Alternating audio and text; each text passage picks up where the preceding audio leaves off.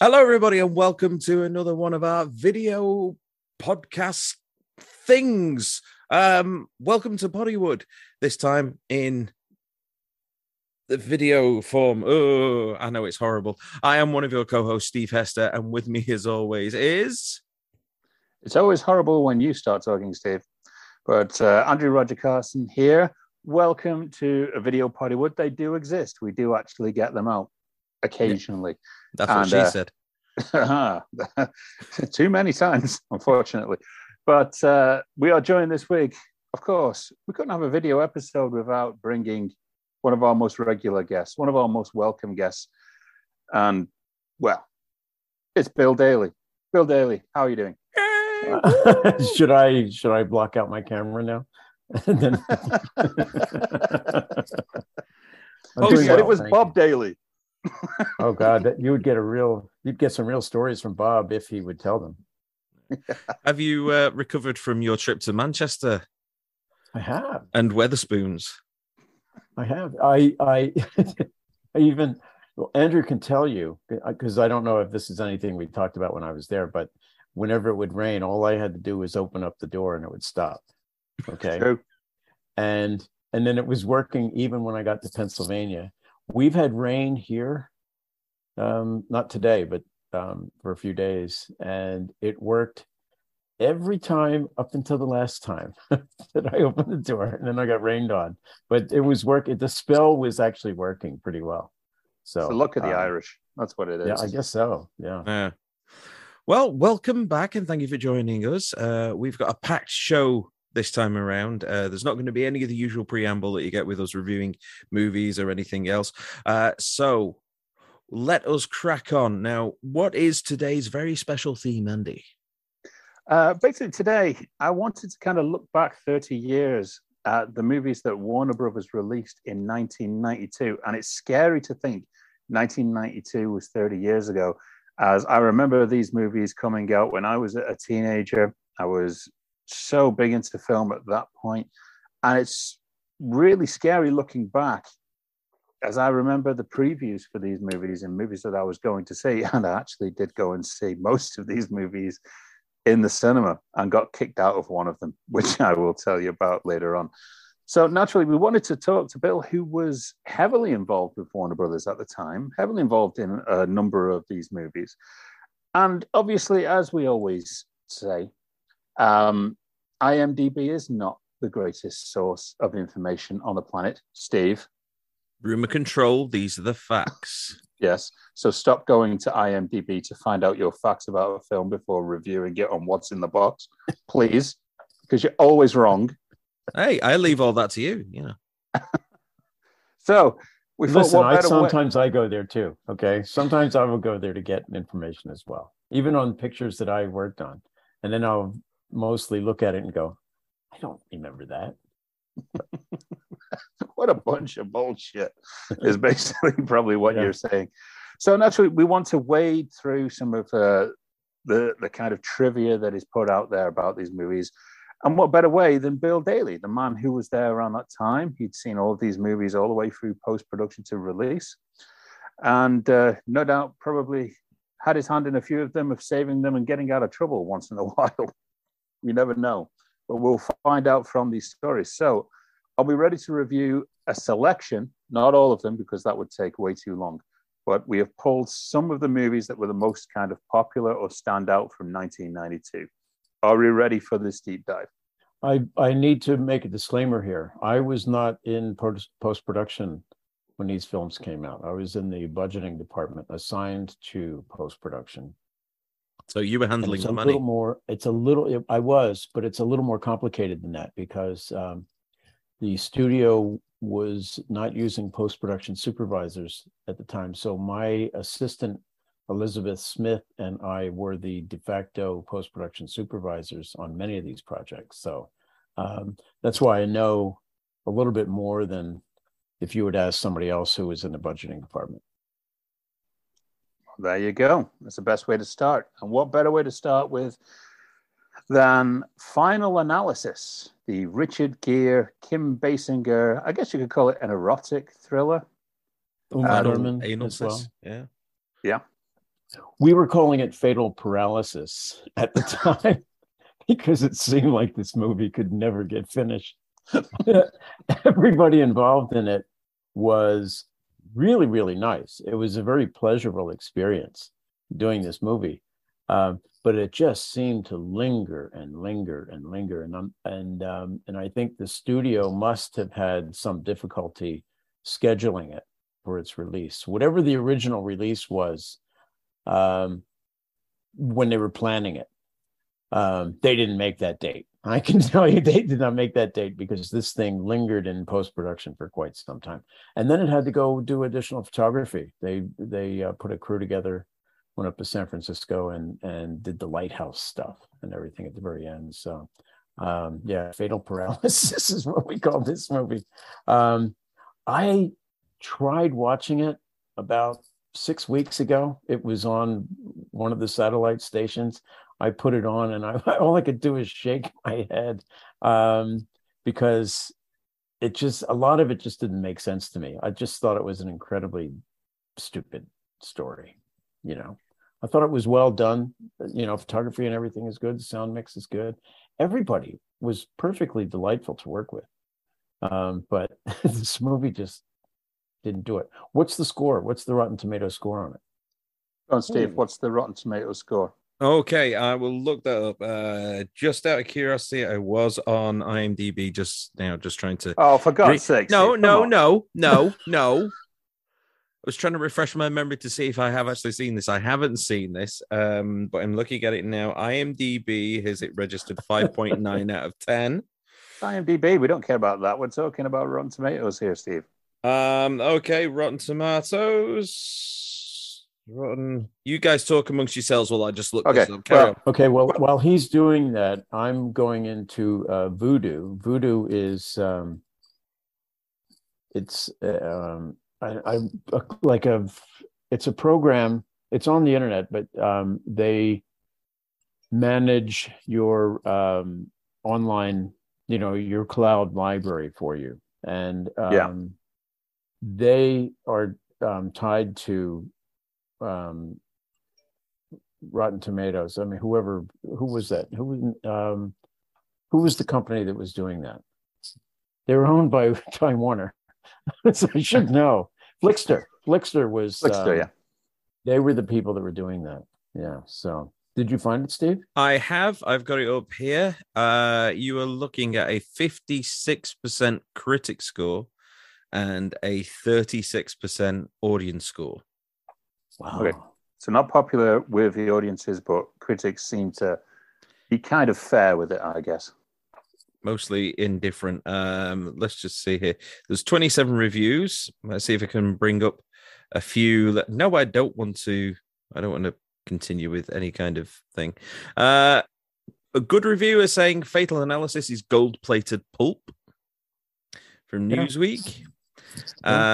A splat from The Spectator says concluded with a level of humdrum normality which made everything that preceded it seem stupider than ever.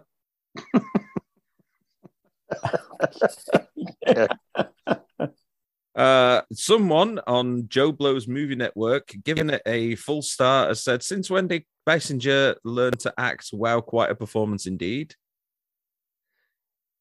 And then finally one more. Obviously they didn't see her in Batman then, the original Tim Burton Batman, because Kim Basinger was actually quite good in that film.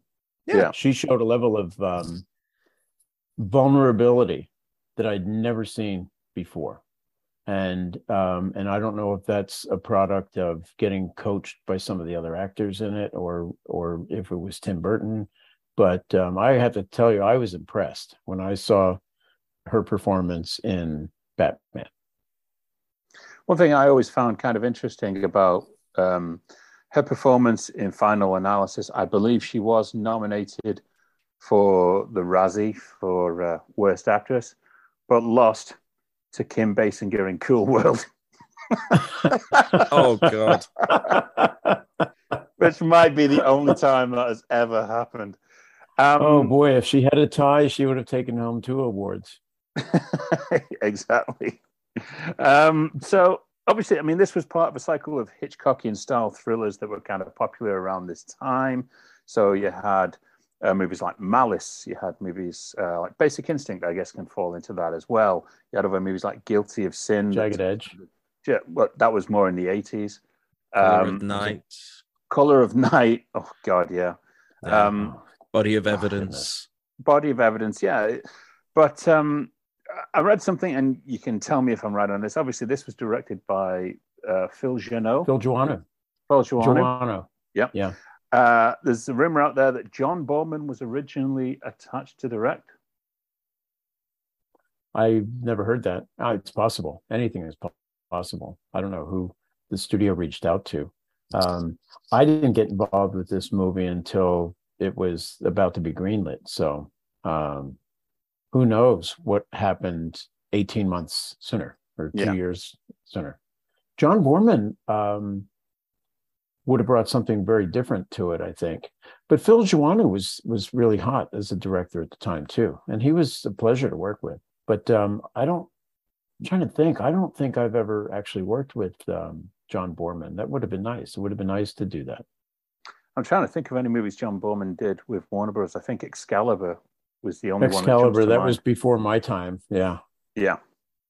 Okay. Well, final analysis. Obviously, that was one of the first movies from Warner Brothers in the year. Kind of moving into the early summer. Oh, no, go on, Bill. Before you move off of this film, okay? I want to say Richard Gere was one of the nicest people on earth to work with. Absolutely. He was one of the producers, but it's not like he was asserting himself as a producer. I think that was a way to bump his salary.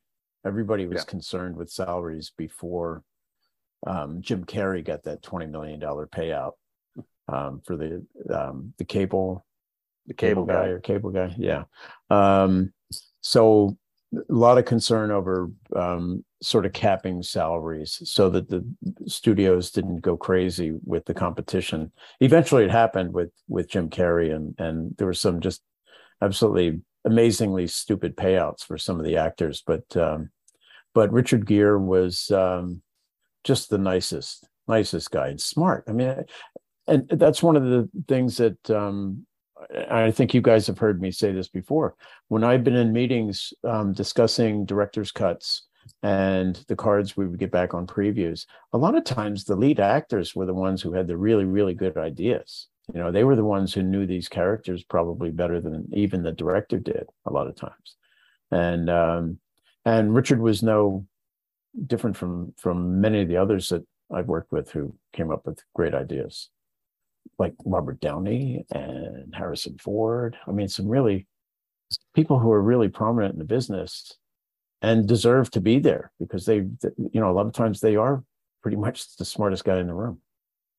But the story I want to tell you about this before you move on is that this was the first premiere that Warner Brothers did that I got invited to. Okay, normally at my level, I wouldn't be invited to the premiere, but I got invited to this one.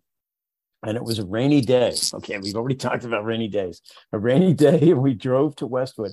I took the production accountant with me, and she worked for an outside firm because of the nature in which this film was produced, tax-wise and everything. I took her with me because she had never been to a premiere. And so we got there in the rain. I'm wearing probably not even as well dressed as I am right now, and I'm just totally casual stuff today. But I'm wearing just regular shabby employee clothes, but under a really nice Brooks Brothers trench coat. Okay, and we're walking. We make the turn into the Bruin Theater in Westwood, just under the cover, and all of the press, all the photographers are huddled out of the rain underneath the marquee, watching people coming up the very short red carpet now because of the rain. Okay, and you could see people were looking at me, and I just have this every guy next door sort of look. I look like everybody else. You know, if I remind you of anybody, it's because I look like everybody else, sort of thing, you know? So I can see one of the photographers raising his camera, looking at me. Are you anybody? and he's like, and then he goes, oh, what the hell? And he takes my picture. The flash goes off. Immediately when that first flash went off, they all went off. I mean, everything went off. So I'm sure somewhere in the archives of the newspapers and magazines and everything on the Fatal Paralysis final analysis premiere, there are pictures of me walking the red carpet. Nice. Release the Bill Daly images. That's what we want to know. Yeah. Didn't they make a riff on this in the last Naked Gun film? And it was they were doing the different awards, and every kind of award was a variation of its Fatal Attraction, its Basic Instinct. Yeah. It was Basic Attraction. It was Fatal Instinct. Yes. It was Instinct after an attraction. Yeah. Final Instinct, Basic Attraction, and also they just mixed all the words up. That's a David joke. Yeah, for sure. I'm sure it is. Because it seems like there were a lot of these movie types coming out at the same time, and they all had the similar kind of names, and they were all this, right? Okay, we're going to have something which is mildly erotic sounding, attraction or instinct, and then there has to be some other kind of keyword that's added to the name. Yeah. Yeah, that's the marketing department, not really quite sure of what it is they're trying to sell. And they're making it selling what everybody else is selling. We've got a steamy erotic thriller with Steven Seagal. We need an extra word in there to make it 3. Are we going to talk about Steven Seagal now? Yeah, we are. Okay. We are getting to that in a bit. But first, let's move into the early summer now. I like to remember this as kind of the summer of 3, because a lot of third installments for movies was coming out this year. The noticeable ones for the blockbusters was Alien 3, which everyone was waiting for and everyone was kind of disappointed by. And obviously we had Lethal Weapon 3, which was, I guess, one of the major franchises of Warner Brothers at the time. Now you had kind of the ultra-violent Lethal Weapon and Lethal Weapon 2. And Lethal Weapon 3 got released with a lower rating, especially here in the UK. So it kind of came down to 12, 15. It was originally an 18 for the first 2, and then this one came out as a 15. If you watch it, there's definitely very much a tonal shift. It's a lot more comedic. It's a lot more brighter. The tone is far less politically charged. I mean, you do have the whole kind of cop killer thing taking center stage, just as the tensions in Los Angeles were kind of starting to really kind of ratchet up, along with the emergence of gangster rap, just as you had with things like the Free in South Africa and the Cougarans and the cocaine smuggling and all the rest of it from the first 2, I should say. But then this one took a much brighter tone, particularly because of Joe Pesci. Yes, I thought. Well, they will tell you. If you talk to anybody at the Motion Picture Association, they are sort of the de facto censors in the US, but they will say, well, there's no censorship here because you can put your movie out. You'll get an NC-17, but you can put your movie out. But they're very polite about it and everything. And on paper, what they're saying is true. I mean, the fact of the matter is what they're saying is true, but it's also bullshit, because NATO, the National Association of Theater Owners, won't release an NC-17 movie. So if you go along with NC, there's my son in the background. If you are you getting a snack for everybody, Ian? So if you go with if you get an NC-17 rating, not that many people are going to see it, because the National Association of Theater Owners are not going to run it. And it's not a question of just this one scene is bad or that scene is bad. Except for I'm trying to think of Lethal Weapon 2, except for possibly the sex scene with Patsy Kensit and Mel Gibson. I don't think we see anything in there particularly, But if they had taken that scene out, I don't think it would have affected the rating at all, because the rating board will also come back and say, well, there's an overall feel about this movie. There's a sense that there's eroticism, even if there isn't. So if you've seen the movie about Hitchcock, where he's fighting over Psycho, and you can't have a toilet flush, you can't have this woman in the shower. He made you think that you were seeing things in that shower, but you weren't actually. But the way the board, the MPAA goes now, they would say the overall tone of this is that it's a sex scene, even though it isn't. And you can't really argue with them because they don't take those arguments. You have to, and you can't really play them either. You can't play the MPAA. At least our studio never did. We had producers who would come in and try to do that. And we would say, absolutely not, you don't do that. My boss, for most of my tenure there, Mark Solomon, was really, really good at gauging what the Motion Picture Association wanted. And if they needed, if there was something that was the slightest question, Mark would go into that cutting room. It doesn't apply to any of these pictures we're talking about today, but he had the ability to go into the cutting room and say, okay, take that out, shorten this, take that out, that sort of thing. And they'd have to do it. And he had the authority, the head of the studio gave him the authority to do that. Nothing ever got damaged because he would do that, you know, and all these directors agreed to deliver a movie that was R or PG-13, or, you know, I don't know completely what the rating systems you have in the UK. But when a picture starts out, there's a contractual arrangement about what the rating is going to be. So I'm guessing that with Lethal Weapon 3, they probably all agreed that they would go after the PG-13, right? Where the first two were R, I would imagine, right? Yes. And a lot of that had to do with the overall violent tone of it all, you know. And in the second one, the whole suicide thing too. That's a thing that the movie studios don't really want to promote. But I'm guessing that everybody got together and said, we're going to do this one PG-13 because the 13-year-olds really want to see this movie, which they did. Yeah. Honest to God, they really did. You know, we could have made The Matrix a PG-13, but the Wachowskis insisted that it go out the way it did. We could have easily, with one cut, made The Matrix a PG-13, and the Wachowskis, who were first dollar participants on every movie in that series, would have tripled their money probably, because every teenager in the world wanted to see those movies. So I'm guessing that they expanded their audience at the time. I wasn't part of those discussions, but they expanded their audience by toning down the violence and introducing more comedy to it.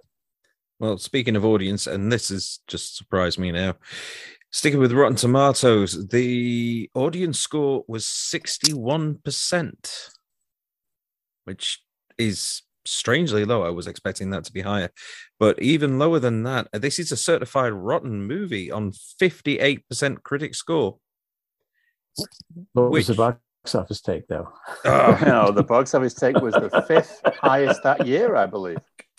According to this, 142 million gross in the US. Doesn't say anything about international. Well, it's the highest grossing Lethal Weapon movie out of all of them, I believe. Because I don't and that's the introduction of Rene Russo, right? Yep. Rene Russo was in that as well. So it's Rene Russo and Joe Pesci. You can give the credit to them. I think they expanded the audience. Is what they did. They had to change something up. You can't keep sending the same thing back to the audience all the time, and then other people become more interested in it because of its success. You know? I thought she did a great job. She fit into the cast perfectly. That was her major launch. I mean, she'd been in some movies. She was in a movie called Mr. Destiny with Jim Belushi. Prior to it, that's I think the only thing. Major League. She was in Major League. Oh, Major League. Yeah, she was. I'd forgotten she was in that. So. Yeah, she'd kind of been around these movies since around baseball, funnily enough. And she was, but she was a model. She was a high fashion model before she got onto the big screen. Good. And she did a fantastic job. And obviously you had, I want to say, it's Stuart Wilson who was the bad guy in the movie, I believe. But out of the entire Lethal Weapon franchise, I felt he was the least kind of developed bad guy. Yeah. Out of the lot. And I'm not really even sure of his motivations for this day. I know it had something to do with real estate. I think his was just plain money. And what was interesting about that, I remember all of this. I remember discussions about it, but I wasn't intimately involved in it. I got more involved with what Richard Donner and Joel Silver were doing when I moved into post-production out of budgeting. But there was a development in that was east of LA on the way to Las Vegas that had run out of money. And we burned it down. All those framed houses and all that, the big fires. The Rancho Arroyo. Yeah, we burned those down for this movie. And then Joel Silver was really well connected with the music world. He got the Eric Clapton, George Harrison song, "The Runaway Train." Oh no, that was Elton John. Oh, George Harrison was in the second movie. Yes. Eric Clapton, Elton John, "Runaway Train" was on, and then Sting, but they got Sting to do the opening song, right? About the with the unmistakable Michael Carmen guitar, Eric Clapton guitar riffs. Yeah, I love the music in all these movies. It's just as much of a character in it as any of the actors. And Michael Kamen at the time he really was the go-to guy for Donner and Joel Silver. Really was the go-to guy. We didn't realize at the time how ill he was because he died very suddenly, it seemed. But he was another very delightful person to work with. I loved going to the scoring stages when Michael Kamen was working. It was an experience unlike any other on a movie studio because you sit, if you go onto the floor and sit in the actual stage with all the instruments, you've got basically a full symphony there. You have 100 pieces, 125 pieces. They're all playing bits and pieces of cues, but you're in the room. It's like a symphony is happening and you're in the middle of it.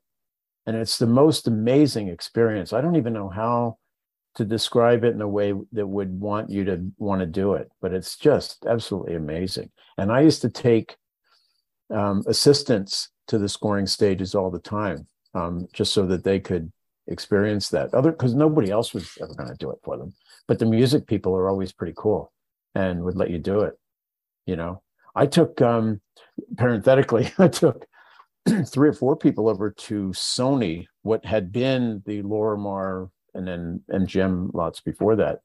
I took them over for The Specialist. It was a Jerry Weintraub produced movie with Sylvester Stallone and Sharon Stone and James Woods. John Barry did the score. The John Barry score is the only remarkable thing about that movie. Yeah, I'm telling you. Apart from that shower scene. I've seen that one, yeah. And that score is a combination of James Bond and Body Heat. James Bond basically with the saxophone lead. Got to be honest, Bill, when I saw it, I wasn't paying much attention to the score. This was the 90s. There was no internet at the time. So but it was quite amazing. And I grew up a huge James Bond fan, loved John Barry's work. And it was in The Specialist. The score in The Specialist is extraordinary. It's an extraordinary combination of Body Heat and James Bond. Really cool. I'm sorry to steer the conversation away from what we were talking about. So much better movie. But obviously, Stuart Wilson playing the bad guy, but apparently a number of people were approached to take the bad guy role. Apparently, Robert De Niro was in high consideration for that role. Anything is possible. You know, these rumors get started on the internet, I think, because somebody will be in a meeting room and they will say, what if we get Robert De Niro to do this movie? And then somebody will say, well, we'll call him. We'll make the call and see if he's busy or not. I wasn't intimately involved in the actual production of this movie, so I couldn't tell you yes or no whether a serious offer was made to Robert De Niro or not, or whether he would even have considered it, you know. But he's a very busy actor who's working all the time, and you don't know what he would have canceled in order to do this movie. You know, I can neither confirm or deny that rumor. There's a possibility. It would have been awesome. It doesn't seem likely to me. No. But another thing here, renowned actress and guest script doctor Carrie Fisher was an uncredited script doctor on Lethal Weapon. Surprise me. Now, as far as I understand, there was drastic I never changes. heard that. No. From what I hear, originally there were drastic changes to the plot of Lethal Weapon 3. And forgive me if I'm wrong here, I understand at one point, whether it was number 3 or number 4, there was originally some kind of original plot to do with neo-Nazis at the time that got discarded. And I think that might be in line with number 4, where it was replaced with, I guess, the Chinese triads? Yeah. And Jet Li. I have stories to tell you about number 4, but neo-Nazis would have been a great place to a neo-Nazi storyline would have been a great place to go. But that's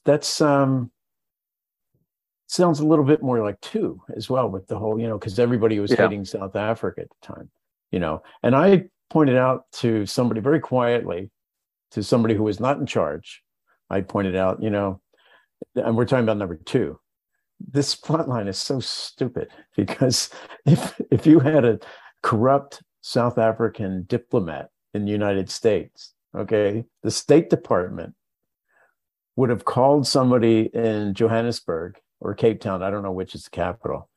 They would have called South Africa and basically said, this guy is a criminal. He's doing this, he's doing that. And they would have brought the guy home immediately, absolutely immediately. And then you don't have a story, okay? And as bad as South Africa might have been in the eyes of the world at the time, there was no way they would have sanctioned this kind of stuff from one of their diplomats. I guarantee you.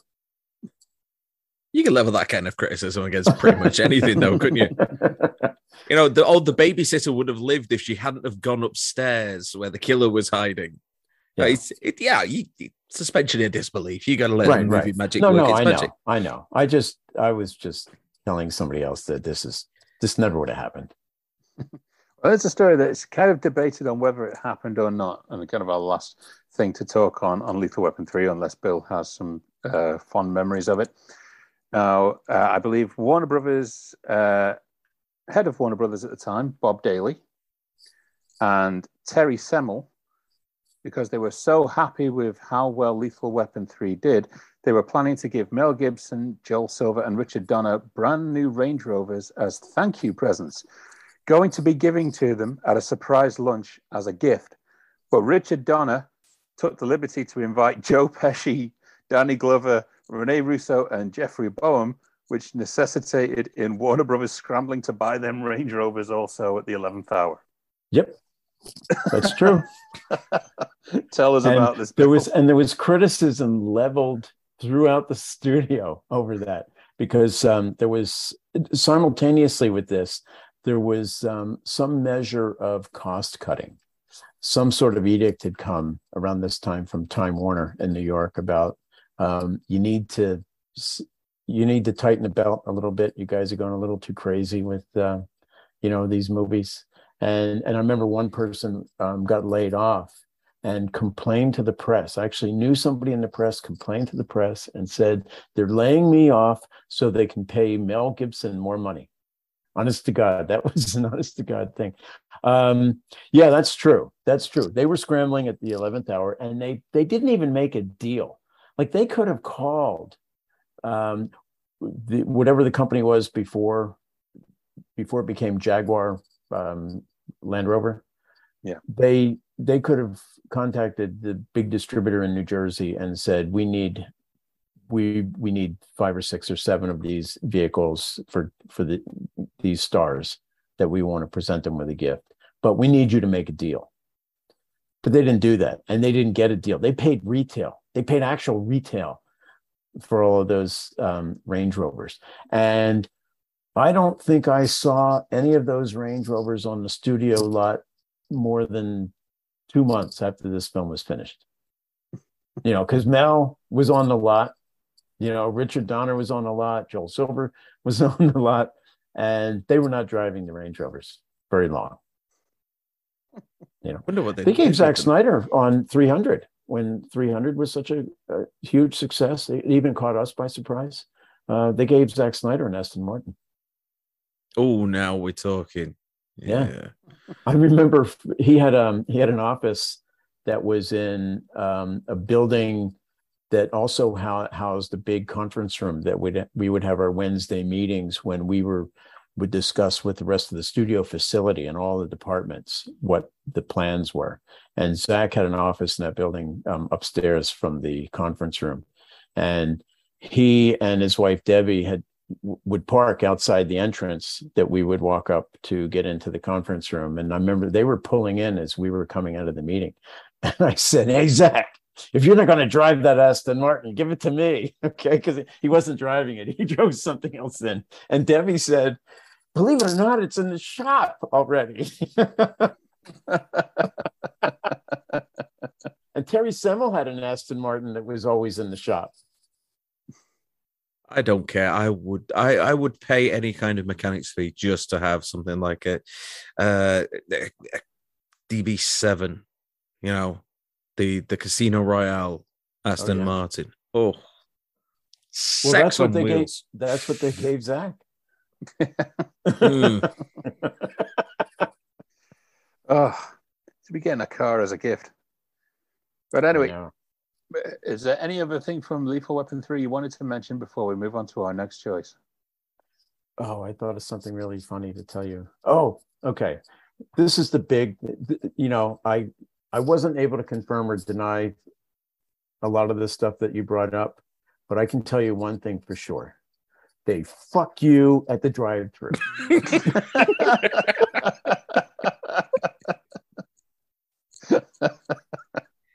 Perfect. And if you're a critic, they'll fuck you if you make a Kid and Play movie at Warner Brothers.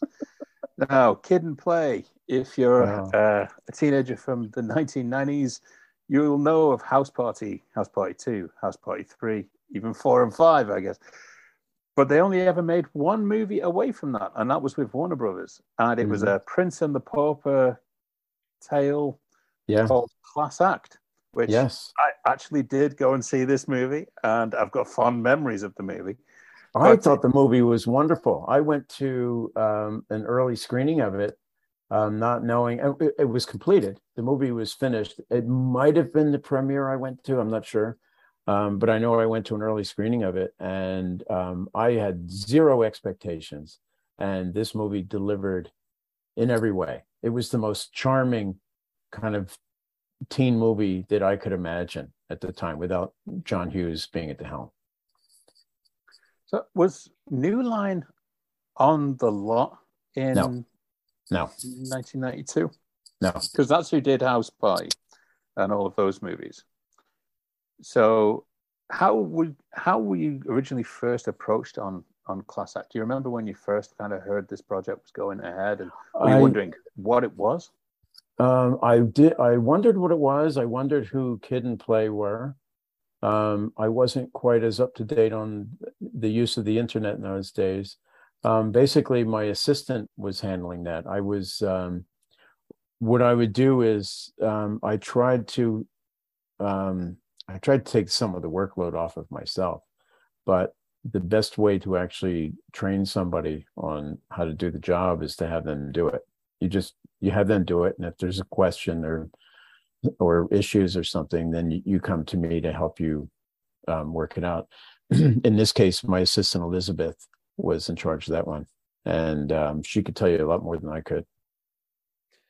One thing that I will, because I might as well do this with all of the movies, seeing as how it's been brought up for the first two.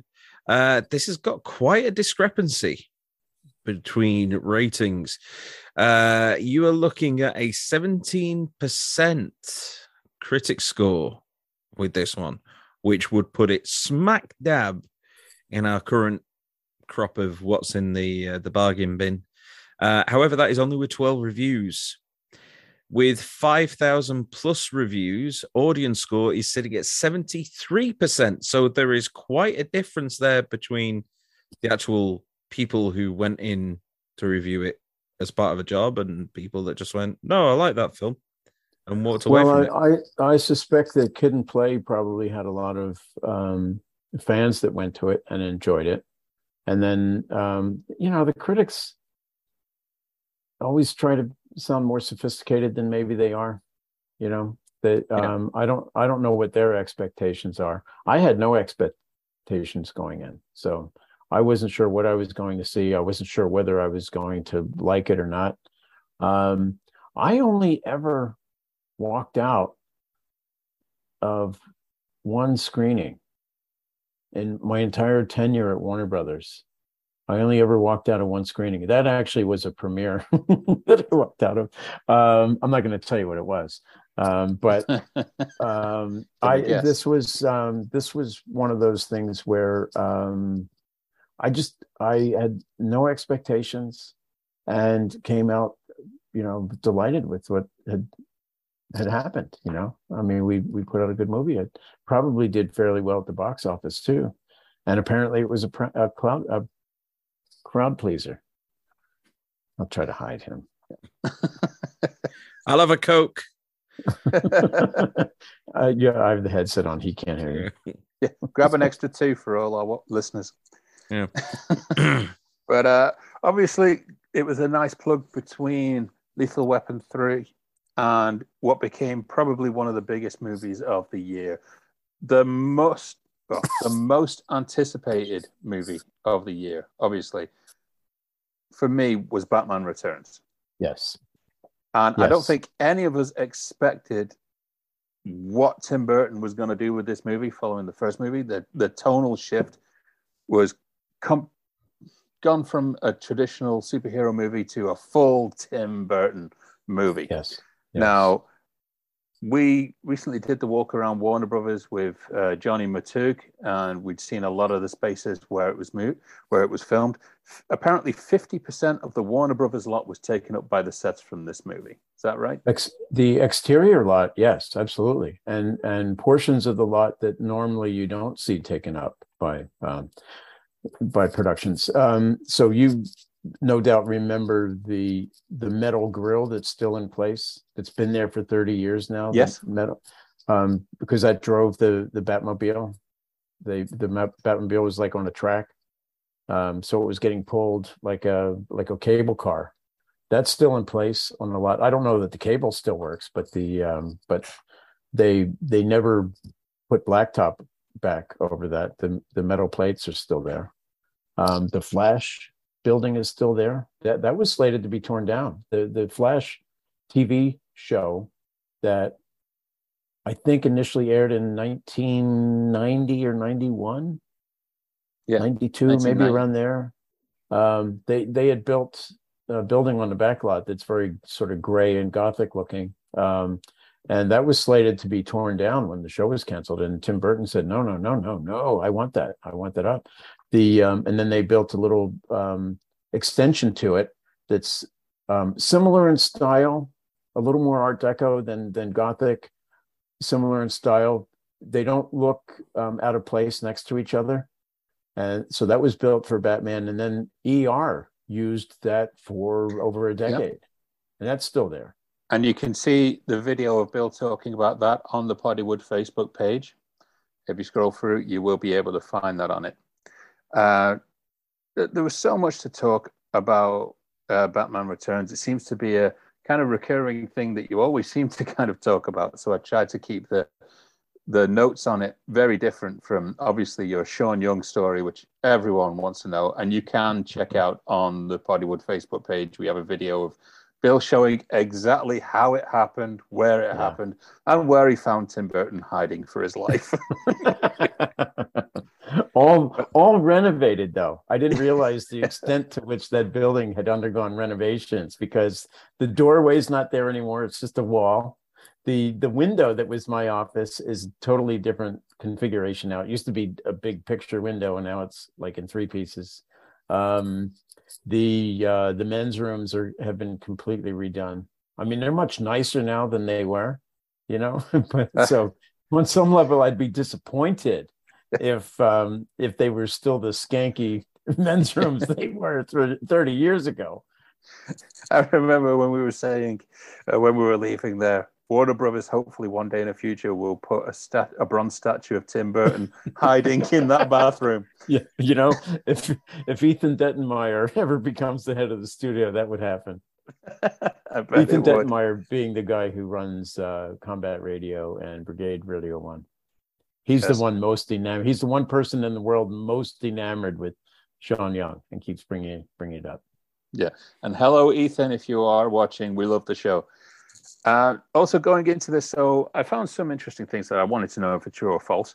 One, the penguins for Danny DeVito's Penguins character, the real ones, were actually flown over in their own compartment and had their own refrigerated trailers and swimming pools on the lot. That is true. Okay. Tell us more about this, Bill. So, the thing is that they came from, I think the penguins, of course they come from Antarctica, but the particular penguins on that shoot either came from Argentina or Australia. I'm guessing Southern Australia. They're valuable animals. You need to take care of them, and you need to keep them in refrigerated, if not frozen, climate. Even when you see them in a zoo, do they have them in the zoos in the UK? Yeah. Do they have penguins? Mm-hmm. Can you get over the stench when you go in there? I mean, they're pretty wicked. The smell of those things but yeah, they had they did have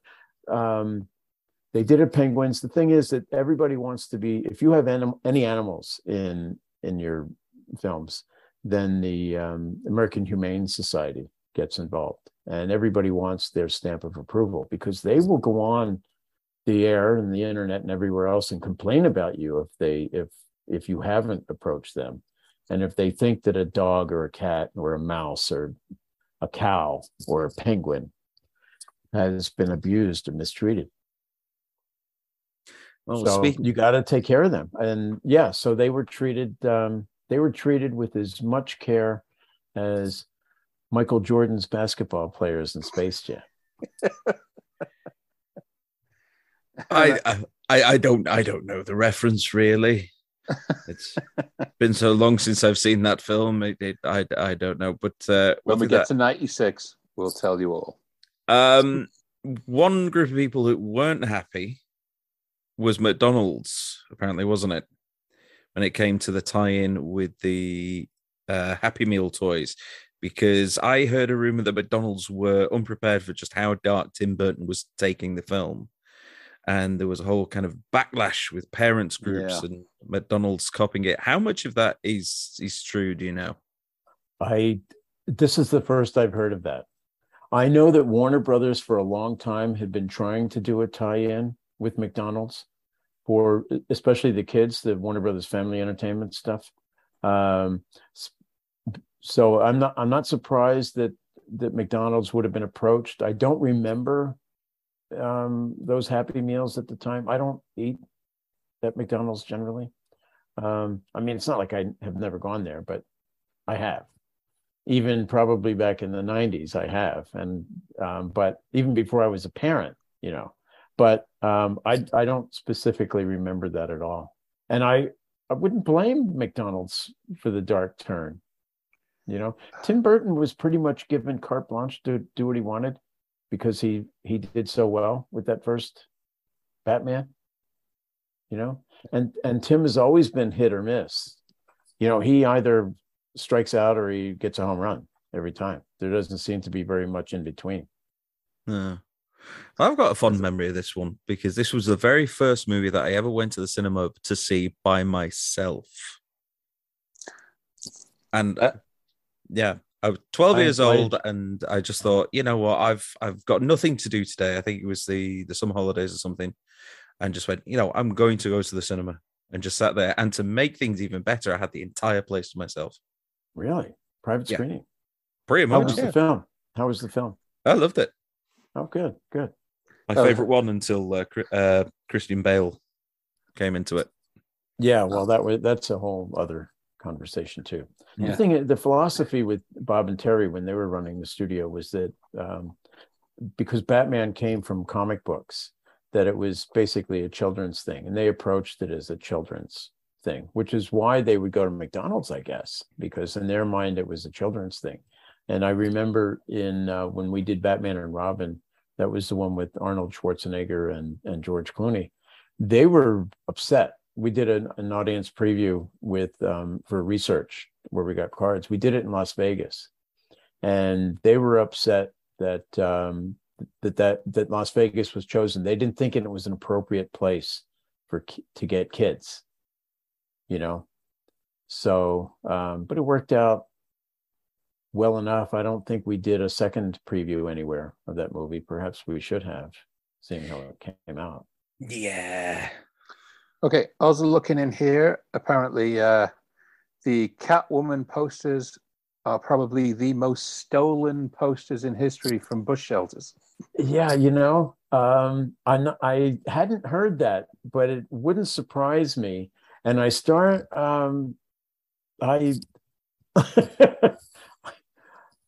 wondering now if I have any. Apparently, they're worth a lot. Because I have so many posters from my tenure at Warner Brothers that I would get them and roll them up, and they're in my garage, and you've seen where I keep them, right? And how many? I must have thousands. Thousands of posters there. I'm thinking a trip to eBay, don't you? I really should. Well, that's the thing is, I really should go. It would be a full-time job just to catalog them. True. And not just the Warner Brothers things, because I have some collectors ones as well. Up to Quantum of Solace. I don't remember if I have Quantum of Solace, but I certainly have Casino Royale. I have every original James Bond poster. Wow. All the way back to Dr. No, I have. I've seen the Tomorrow Never Dies one in your garage. Yes, all of them in pristine condition.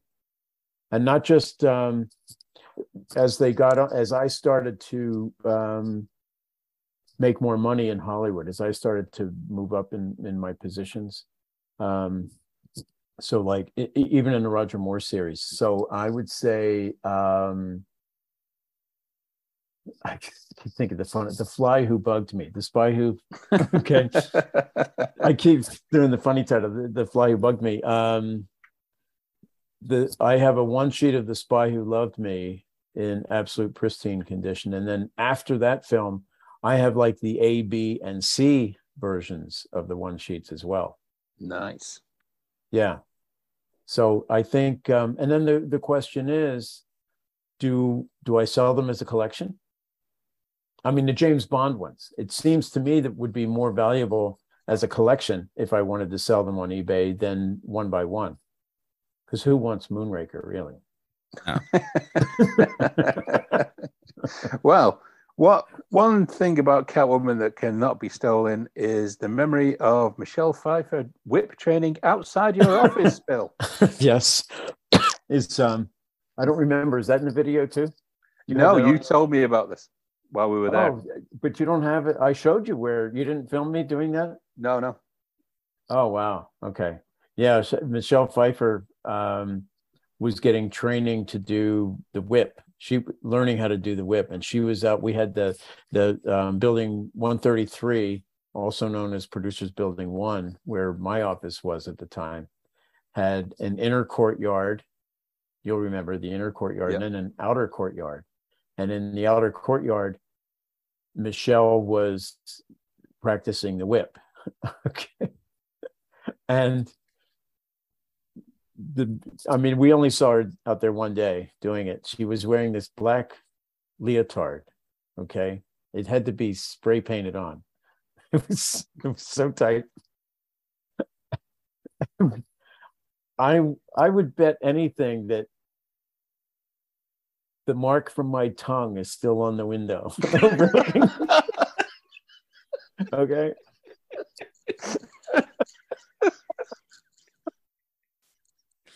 Thank God it's your tongue. I just, oh my God. Oh, the things that we used to see. Just, it was, oh my God. If I had an iPhone 13 then, I would have been going steady with that video all these years.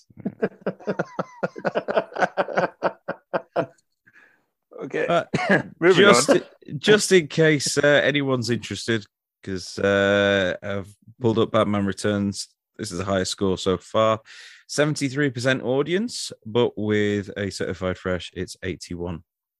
Yeah, really. Critic score. But we can't talk about Batman without just touching on a little bit of news that broke this afternoon. That Kevin Conroy, the voice of Batman and Bruce Wayne in the animated series and the Arkham video games, passed away today, sadly, age 66. So he, for me, was always my Batman. And yeah, we're going to miss him. So thank you very much for everything that you've done, Kevin. Rest in peace. Yes, definitely. It was someone that we actively wanted to look to bring onto the show. And unfortunately, it's never realized, but the memories always still remain. Yeah.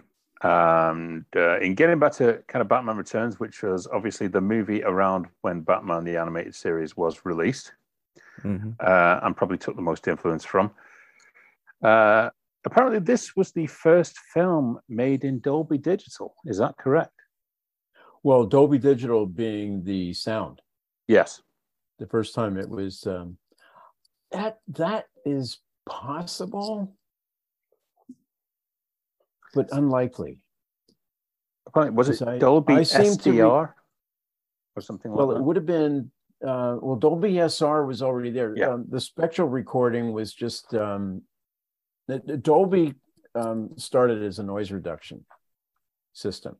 And so that's what it was Dolby noise reduction. Then they started doing spectral recording, and that was sort of an enhancement for cinemas, because when you really wanted to get really, really good sound in a theater, they would release it in 70 millimeter. Okay, they didn't shoot it in 65 for a 70 release. They would blow it up. They would take an original 35 negative and blow it up to 70.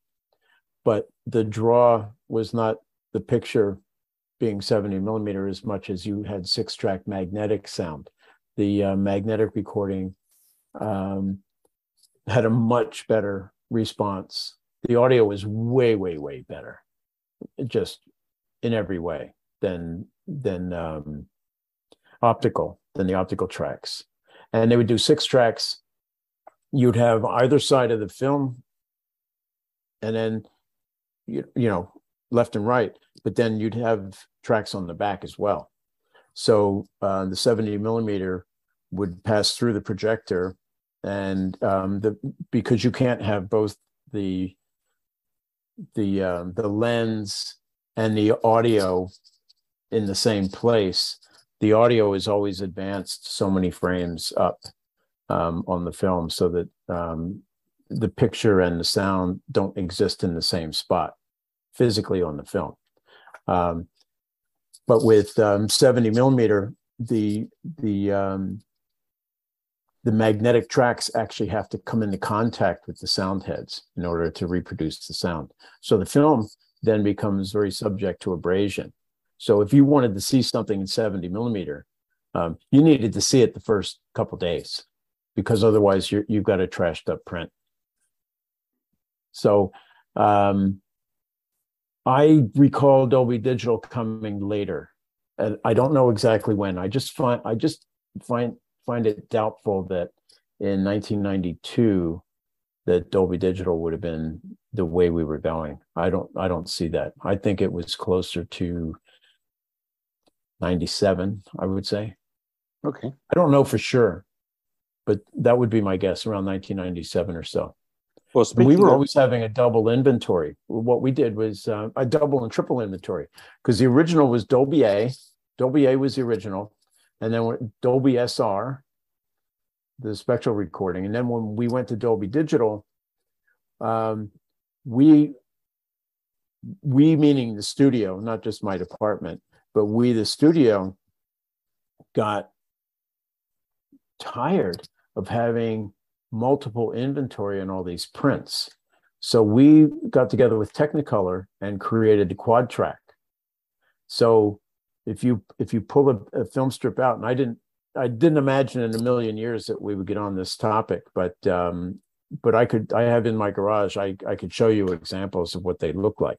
So so you have your 35 millimeter film strip like this, and then on the outer edges is Sony STDS, and then on next to the picture on one side is your stereo Dolby SR optical tracks, and then in between the Dolby SR where they are and the picture.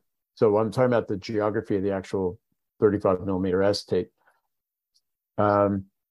You would see a dotted line, and that's a time code that runs a DTS disc, because DTS is it runs on a CD, separate CD. Yeah. And then in between the sprocket holes on one side is Dolby Digital.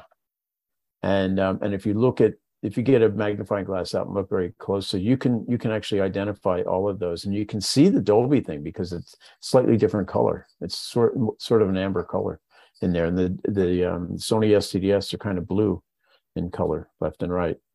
So I'm sorry to get into this technical stuff, but the anatomy of a film cell. Well, there we go. It's all different now. It's all digital. Well, also in getting back to around the movie, so Michael Keaton apparently earned $11 million for his return as Batman. And the rumor is that Warner executives were very uneasy about that figure. I'm sure they were. It was more money than anybody else was getting at the studio, if that number is true, which I can neither confirm nor deny.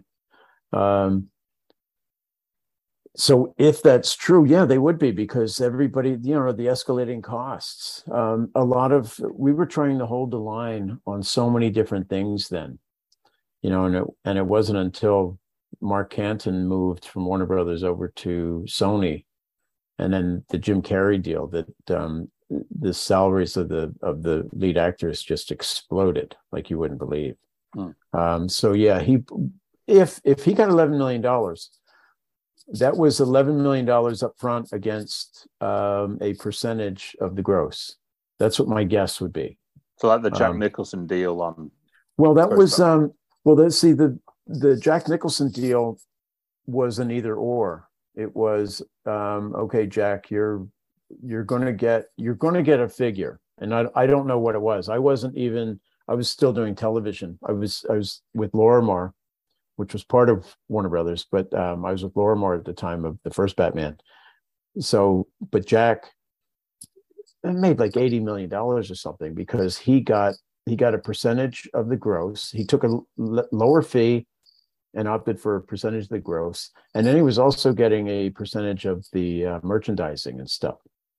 Okay. Yeah. So, so after this film, after Batman Returns, right? Was that Batman Returns? Yeah. With Danny DeVito. That's when they started to change the merchandise away from the movies and towards the animated series, because the Batman animated series was enormously successful, more than anybody imagined. It was just amazingly. So then they took all the merchandising stuff and tagged it to the animated thing, and that way they could stop having to pay Jack Nicholson. I mean, it's cruel, but that's sometimes how business works. Yeah, it was a great series. So yeah, they would have been nervous. They would have been nervous about that, about paying anybody that kind of money, an upfront fee. But I'm guessing that because eventually it became, you get this fee for as an upfront against, so you get a minimum $11 million, but you're really getting a percentage of the gross. And I would bet anything. Now, I don't know. I know I'm an insider on this, but I don't really know the answer to the question.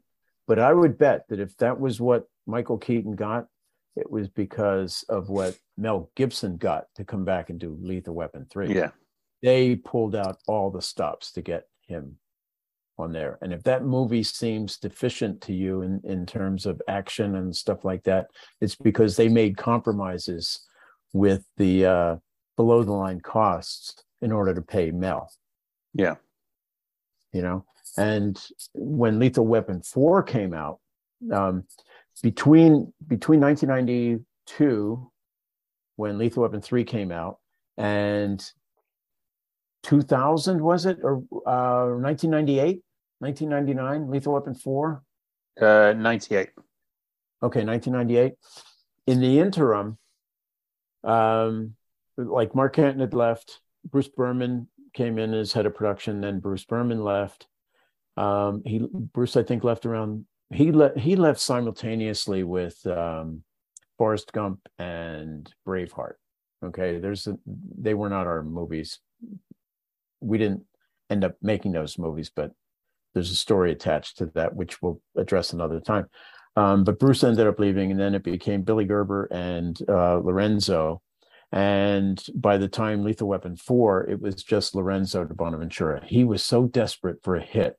They pulled out all the stops to get Lethal Weapon 4. They paid ransom money. Honest to God, they paid ransom money to get that movie made. And that movie paid off. It did pay off, but it was, I don't think the budget was ever actually approved. Okay. Right. So we were doing cost reporting on that at a time, and we had nothing to compare it to because there was no budget. Basically, do the movie, get it done. We'll do anything to get this done because there had been a string of failures leading up to that. Not Lorenzo's fault. A lot of stuff put into play before he came in there. It's just, things shift. But they were so desperate, and it got them back on track. Lethal Weapon 4 did enormously well, and when you're doing well, you attract talent from other places. So, one hand washes the other. It's a vicious circle. Well, the good news is, in regards to Batman Returns, is at the time it broke a record, making $47.7 million in just its first 3 days of release. Yeah. Yep. Which was only surpassed by Jurassic Park the next year. Yep. And oh, yeah. So it was the record holder for that year. Yep. And obviously, everyone at the studio must have been gleaming. Oh, yeah, absolutely. And we were betting, it wasn't the first Matrix, I think the second Matrix, we were betting that we would break the 100 million threshold for a weekend. Because up till Lethal Weapon 2, up until the second Matrix, nobody had crashed through 100 million in a weekend yet. And neither did that one. It came just short. And then somebody else broke it. I don't remember what picture it was, but Lord of the Rings, I bet you. Probably the Avengers or something like that. Oh, God. No. It was shortly after. It would have been... So the second Matrix was, first Matrix was 99. Second Matrix was probably 2002. 2002. Yeah. But we had Harry Potter in the meantime. Harry Potter didn't break that in the first weekend. Wow. Maybe not. But Joel Silver was just betting that he was going to do that. Maybe it was even the first Matrix. Maybe he was thinking the first Matrix would do it. But people didn't know exactly what it was yet. And I remember telling people they had to see it. That, as I've said earlier in this program, I don't know how to describe it in a way that would make you want to see it. Yeah. But you got to take my word for it. You've never seen and you've never heard anything like this, because sonically, the Matrix really came through in a big way too. You've never heard a movie up until 1999 that sounded like that. And of course, we won all the post-production Oscars that year: editor, sound mixing, and visual effects all went to the Matrix. But we're not talking about 1999. We're talking about 1992. No. So in getting back to 1992, here's some quick trivia things. true or false from you, and any clarification on them is fine. Security was so tight that even Kevin Costner was refused entry to the set. I would believe that. I hadn't heard that, but I would believe it. And obviously, he was doing The Bodyguard, which we will cover a bit later, or in part 2, I reckon. Also, Warner Brothers had to hire a private investigator when photographs of the Penguin made it into the tabloids. Yes. They didn't have to, but they did. Okay. I don't know where it went. They did that stuff all the time. And it wasn't so much that they it's not like they went out and hired Jim Rockford. They James Garner needed the work that year. It's not like they called some detective agency. It wasn't, a dame walked into my door. Yeah, I know. It wasn't the Pinkertons, and it wasn't Philip Marlowe, and it wasn't Jim Rockford. They got an investigator from probably the LAPD or the Burbank Police Department, to be my guess. And at some point, I believe it was after 9/11, they hired the head of security was a Secret Service agent. They hired a guy from the Secret Service he was a really good guy, Jim O'Donnell. Really, really good guy. But they have a different way of looking at the world. Everything is a threat. Everything is a security breach. I do remember this stuff with the costumes and all that, and I don't know what the eventual outcome was, and I don't know that. Oh God, I have mixed feelings about this. I mean, I'm not trying to be careful. It's just I don't know what to say. Okay, that should be written on your gravestone one day. They go off on these tangents, so suddenly something happens and somebody says, we need to get to the bottom of this. Okay, so they pull out all the stops and they hire an investigator, and then we never hear what happened in the end, because then they get busy, their attention gets drawn to something else. Okay, and that's usually what it is. So I don't know what the outcome of this was. We had a similar thing with is it the Mr. Freeze, Arnold Schwarzenegger? There was something there, something about that. They were taking away people's their mobile phones.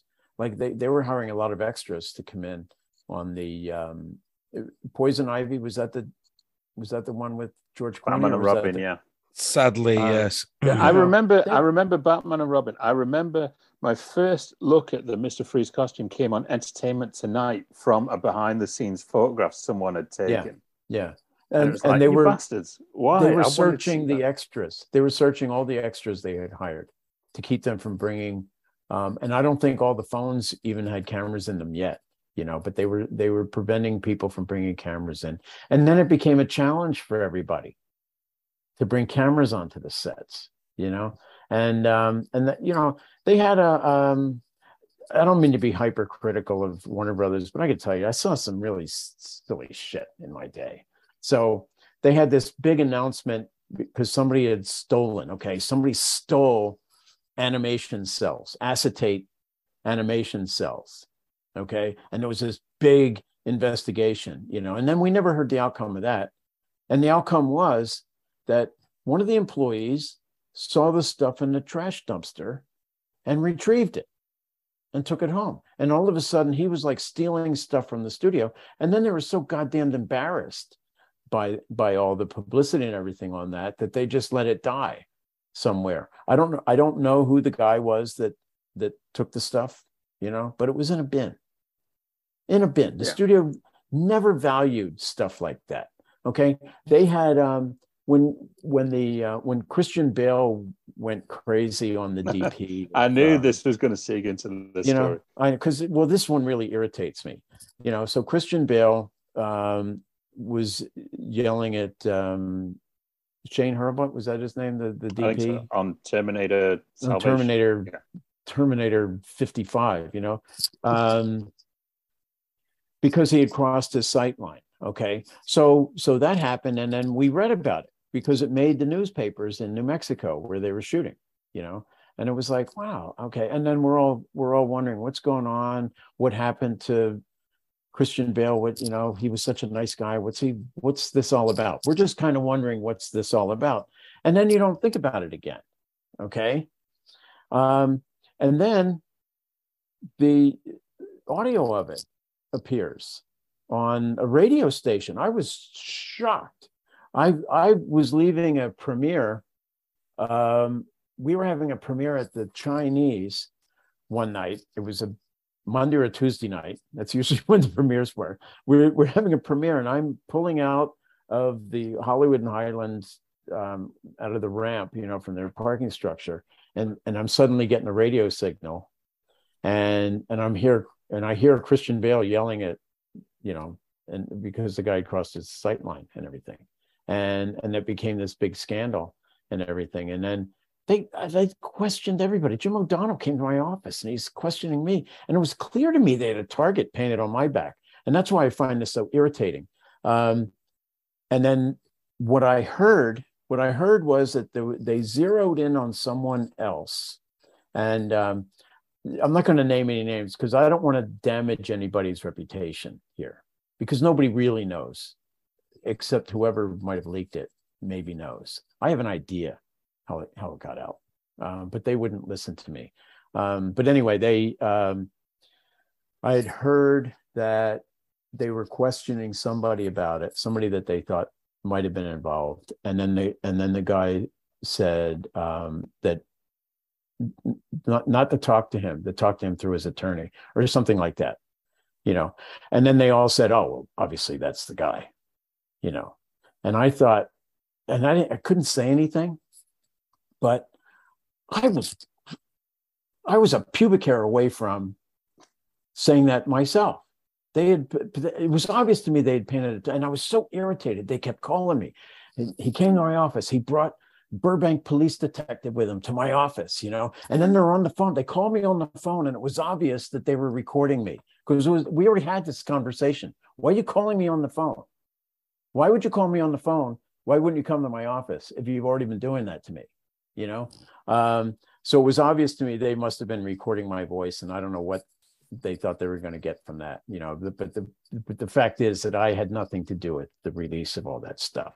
But I'm, you know, I got so irritated by it. I started very quietly doing my own little investigation of it, and I think I have a really plausible candidate for that.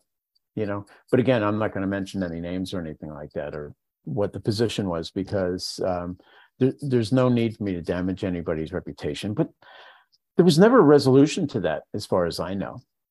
You know, and I even said to them, because it was released. I heard it on the radio, but it had been released through TMZ, and they were saying, well, we're going to go after whoever, you know, we're going to sue them, and you can't say anything. And I'm an incredible smartass. You guys both know. Okay, you spend enough time with, you know, I'm an incredible smartass, and I just kept biting my tongue because, like, TMZ was owned by Time Warner, so who the fuck are you going to sue? I mean, seriously, you know, you're gonna go after somebody for taking material from Time Warner and giving it to Time Warner, you know? And I remember even saying to Jim O'Donnell at the time, you know, if I know how you can find this out. You know, if TMZ paid for this, you get Time Warner to audit their books. Oh, we can't do that. Well, we can't do that. And it's like, well, why not? Well, we can't. They don't want to question the journalistic integrity of TMZ. And of course, I couldn't say anything. But I'm thinking, journalistic integrity. These are the guys who stand around the Palm trying to get a picture of Britney Spears' snatch. Okay, seriously, journalistic integrity. Right. Well, go ahead, cut that out if you want. No, no, that's staying in. No, that's staying in. We're not editing stuff. Okay, the final two things on this before we seek into, well, I guess we'll leave the other parts for part two, which we will record. The final shot of Catwoman in Batman Returns was added only weeks before the film opened. So this is where I wouldn't be surprised. Catwoman is looking up at the bat signal at the end Yeah. to prove that she is still alive. Yeah. Well, they had, I don't know if they were planning to bring her back. Tim, of course, never returned to Batman after that, but everybody loved her as a character. I mean, Michelle Pfeiffer was just so good. Have any of the Catwomen since her really done it for you? No. In what way? Because I'm not gonna lie, Anne Hathaway looked great in the leather. But no, I think she was a wonderful character. This damaged vulnerability that probably shone through this kind of fractured and a fully psyche. fleshed, but a fully fleshed character as well. Yes. Oh yeah. Totally believe her. She wasn't. I love Anne Hathaway. A lot of people don't, and I don't understand why not. But I love Anne Hathaway, and I thought she was perfectly suited for the job that she did with the Chris Nolan when we graduated into Chris Nolan world with Batman. But for me, Michelle Pfeiffer is Catwoman, not Halle Berry, and not Zoe, what's her name? Kravitz. Not her.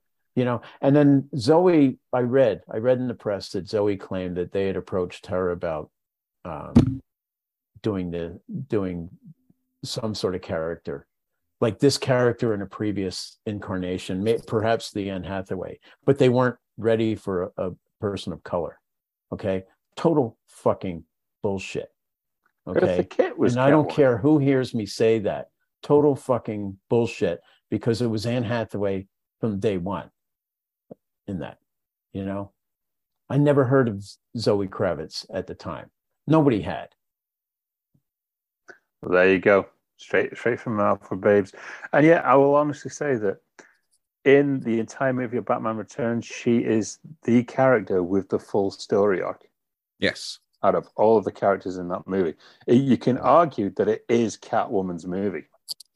Well, it is. I mean, if you look at even the James Bond movies, James Bond never has an arc, except the final one we did with Daniel Craig. I mean, there was an arc there, but he's always going to be the same guy. He'll come back a little more battle scarred or a little more paranoid, but he's always just going to be James Bond. The main character is always the villain. And in the early Ian Fleming books, the villain was the name of the book, Dr. No, Goldfinger, Drax, well, although it came out as Moonraker, but the main character usually is the villain. And so in that regard, she really is the main character of this movie, and she's a lot more, the character is much, much more developed than the Penguin is. Yeah. Or Christopher Walken for that matter. Yeah. He's Christopher Walken doing what Christopher Walken does best, but the character itself is just real estate guy wants to get a bit more power. That's it. There is nothing going on there. But like you say, with Catwoman, she's rounded out all the way. Goes through a proper character transformation and then goes through a secondary one towards the end. Right. And they wanted her back, which is why that final shot is there. Well, to round out on Batman Returns, the very last part of it here. We talking about Pee Wee Herman appearing at the beginning? No, I'm not going on the Pee Wee Herman thing. Even though apparently that was also suggested to be Burgess Meredith at one point as well. Oh, that would have been good. Apparently. He was, but Burgess he was really, really old, and he was doing, I don't know what year. Yeah, we did Grumpy Old Men and Grumpier Old Men. And he was slowing down. Because we had contacted him, not me, but Tom Proper, who was my predecessor in the position when I became director of post-production. Tom had to contact Burgess about doing his ADR work. And Burgess was like, but I died in that movie. It was like he hadn't registered that he had to do ADR. So we thought, okay, he's starting to slip. We need to be careful with him. and I don't think he lived for very much longer. I don't remember exactly, but so I that would have been a horrible burden to put on him at his age. I think in this film.